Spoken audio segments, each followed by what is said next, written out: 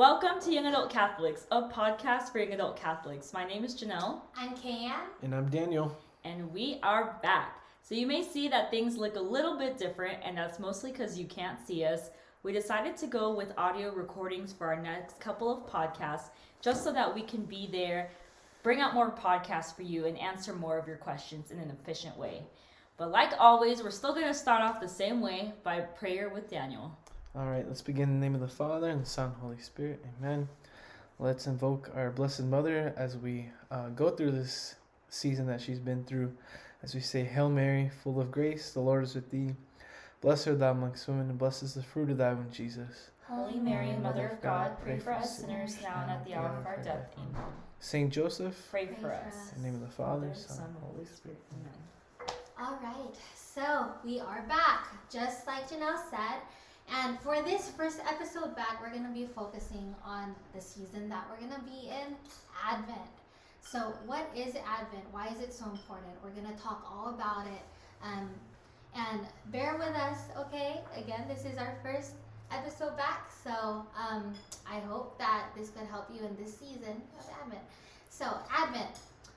It's known as a season of preparation, but it's also a season of transformation, transforming our hearts, leading into what we know as Christmas. And in this season of preparation and transformation, you often can visually understand Advent through the wreath, right? Some of you may have them in your home, some of you may see them at your church, and basically, we're going to be breaking down what every little thing about this Advent wreath is to start off. So first of all, we have this wreath, right? It's usually green, evergreen. And the reason for that, if you didn't know, fun fact, is that the wreath represents eternity.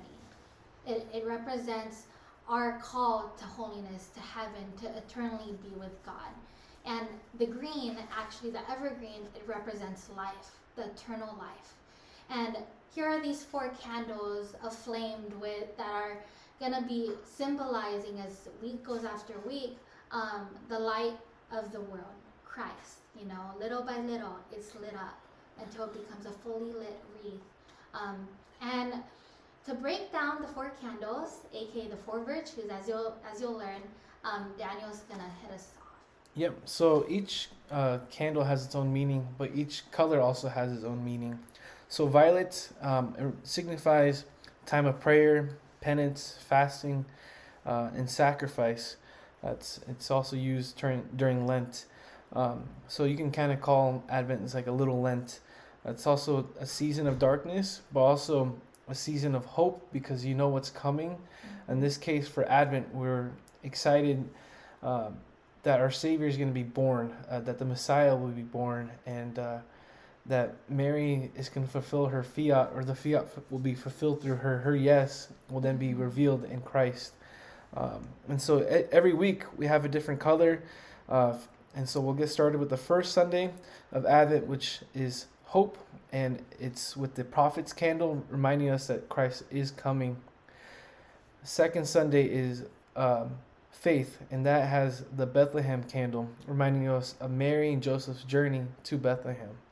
And really quick, I just want to input this because when I learned about this, it blew my mind. Basically, so it's known as the Bethlehem candle, right? And when you think about Bethlehem, we know that to be the place where Jesus was born. Christmas Day, his birthday, right? But not only that, Bethlehem actually translates into house of bread. You know, as Catholics, we believe in the true presence of Christ in the Eucharist. And just imagine this, okay, Jesus, he offers himself to us every single Sunday in the form of bread, in the form of this small piece of bread. And imagine he was born in the house of bread. He was born in Bethlehem, the house of bread. Do y'all see it? Like, even from the very beginning, God's intention was to offer himself up to us in this house of bread, in his church, every Sunday, so that he can make himself readily available to us, even after he's gone, you know. with how many thousands of years have passed now. So all of this was so intentional. It was intentional for Christ to be born in Bethlehem. It was intentional even now for him to offer himself up to us through the Eucharist. So that's just my little tidbit. Kian literally shared that with us right before we started this episode, and it just blew my mind because I had no idea, and it just makes me think of all the tabernacles and the shape of it, and just like thinking a home. of the manger. Yeah, It's like a house. Yeah. All right, Daniel, thanks for letting us cut through a little bit. You want to bring us back? Yeah, so I mean, just going off of that as well, just God is about the details, and he doesn't do anything by accident. Everything is very intentional. Everything has a reason. Everything has a meaning, a divine reason, a divine meaning. And it just shows, to me, all this is showing up is how much God cares about us. That's as simple as that. At least the way I look at it is that he has set us up for success. He's set it up to receive this daily bread. Every single day we can go to Mass if we want to. And he's always available in his home. Initially it was a manger, and now it's a tabernacle around the world in every church. And so God has made himself, he has, although departed this world, he has left, gave us the Holy Spirit, and he gave us the Eucharist and the sacraments. The third Sunday of Advent symbolizes joy with the shepherd's candle, reminding us of the joy that the world experienced at the coming of the birth of Christ. And that's also Gaudete Sunday. That's the Sunday where we have the pink or rose candle. That Sunday is of joy. As simple as that. We're excited. The people are excited knowing the Messiah is really coming. And then the last Sunday is a purple candle, and that symbolizes peace with the angel's candle, reminding us of the message of the angels. Peace on earth, goodwill toward men.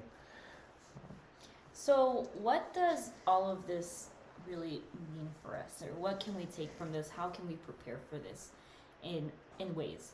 So one of them can be preparing as the Holy Family did. If you remember, during this time, Mother Mary and Saint Joseph were trying to find a house or an inn to have the baby in, right? So we can follow them in their journey through this Advent by reading about it, reading the Bible verses again. We can also do this by participating in devotionals. I know there are several devotionals out right now, and you may be wondering, what is a devotional? Well, a devotional is a book with scripture or different specific readings or different meditations for you to help prepare for a certain season. So sometimes there's devotionals like a 365-day one. There's specific Advent devotionals that came out, such as the Blessed is She one or the Memento Mori, that are supposed to help you each and every single day prepare for Advent. You can also physically prepare your homes. Kayan was just sharing with us that her family would actually make the wreath with the different candles, which is pretty cool because my family never tried that. So I think that's something that I'm going to add for this year. Yeah. So again, this whole season, right, is of preparation and transformation and even joy, leading up to Christmas. But something also that we want to acknowledge is that it's not always joyful. It's not always joyful. Sometimes you may be experiencing some arguments, disagreements with family members. Maybe there are some conflicts going on in your relationships. Maybe you're living alone and you feel completely lonely and isolated. Maybe you don't have any plans for Christmas and you're just dreading the day when it comes. Everything will be closed down. Where do you go? How are you going to celebrate by yourself? And we really want to acknowledge and validate that Christmas is not always perfect. Advent is not always perfect. There's a reason why it's of preparation and transformation, because it's this season where we acknowledge our faults. We acknowledge all the mistakes that we've made throughout the year, all the issues, the problems that we've faced. And sometimes we grieve. We grieve losses. We grieve the past. We grieve the ending of relationships, or just the ending of expectations that we've held on this whole entire year. Some of you may be feeling that because of COVID or because of this pandemic or because of just all the uncertainty going on in the world with the fear and the anxiety, you know. So what we really want to encourage is also in this season of Advent, don't just think of yourselves. Don't just think about your families and all the great times and all the adventures and the events that are coming up. But think about those who don't have all that. Think about those who are struggling in this moment and how can you be there for them? Maybe you don't have the means per se monetarily, you know, like with gifts or money, or maybe like it's difficult to even sometimes offer your physical presence to them, but hit them up, text them, call them, give them your time. Because I think if anything that this year has shown us is that time is so limited. Time is so limited. Our life on earth is so limited. And in this time of season of preparation and transformation, you know, let's allow God to transform our hearts leading into Christmas. And even when it's the Christmas season, to continue transforming us, to not just let it end there either, okay? Because we acknowledge people experience mental illnesses, depression, anxiety, phobias, schizophrenia, just all of these uncontrollable thoughts and fears that may deter us from living out that joy of Christ coming in life. So. Yeah, one beautiful way that Christ gives us is going to confession. A lot of what we are feeling and experience is because of sin and the home we've allowed sin to create in our hearts and our souls. And that's why a lot of the churches will do like an Advent penance service, because we need, as we prepare, we should try to be, we always should be in a state of grace, but especially right now, as we're preparing for Christ, we really need to stay in a state of grace, and be as close to Christ as possible. And that means being in a state that's best to hear Him, because you have no sins not in the way of your communication with Christ. In a season of also forgiving others for that have hurt you, and asking for forgiveness for those that you've hurt. A season of, hitting up people that you haven't talked to in a while, hitting up people that might not have family because they're on the opposite side of the country, whatever it may be. Really being there. And I think as much as, right now, this time in the world, it's confusing and COVID and all this stuff. Our mother, or spiritual mother and father, the Holy Family, Joseph and Mary, they were experiencing something similar too, because think about it. Think how young they were, and like they were called by God to birth the Messiah. Literally, Mary is the mother of God, and Joseph is the father of God, like of Christ. And so they've experienced the same things we've experienced. Obviously, they don't have technology like we do now. They didn't have the pandemic going on back then, but they were going through it too, and so they've been there. So let's try to unite our sorrows with them, unite our brokenness with them, and because they've been there, they've experienced as well. Especially, I think what gets me is just the uncertainty. I think we're always, especially nowadays, we're so afraid of what's going to happen in the future, and like they just put their, it sounds so basic, but they put their faith in the Father. They put their faith in God, that, let it be done according to thy will, Lord. Like, if this is what you want for me, let it be done. And look where Mary and Joseph are now, the two greatest saints ever. And as just, how can we say yes to the Lord in this season, really? How can we say yes as Mary said yes, as Joseph said yes? How can we trust? Make the most of the situation, not complain. Having a child in a manger is not ideal. You'd rather have it, I don't know what ideally would be back then, but it's not, obviously no real hospitals or whatever. Not with hay. Yeah. Not with horses. Yeah. Not from a manger actually is where like animals eat from. Yeah. So imagine Jesus was born in a super unsanitary place Yeah. where animals ate from. Yeah. Isn't that crazy? Yeah. It's again, and that just goes to show how humble God is. That He's coming from the lowest of lows, and yet He's the highest of highs. So. Yes. Amen. Yes. So, well, our brothers and sisters listening to this podcast, we thank you for being with us as we all talk about Advent. We really do pray that you do have a beautiful Advent season. It is until, again, December 24th. And so look up your resources online. Find out devotionals you can do. Pray the rosary every day.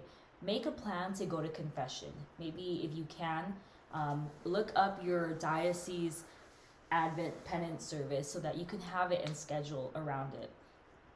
Write a list of people that you need to talk to, that you want to work it out with. And also write a list of people that you know may not have their family or friends nearby to celebrate this upcoming celebrations that are going on, so you can reach out to them. Remember, each week is a different virtue. So remember to always pray that we increase in that virtue. Thank you again for listening to us, brothers and sisters. We look forward to our future podcasts.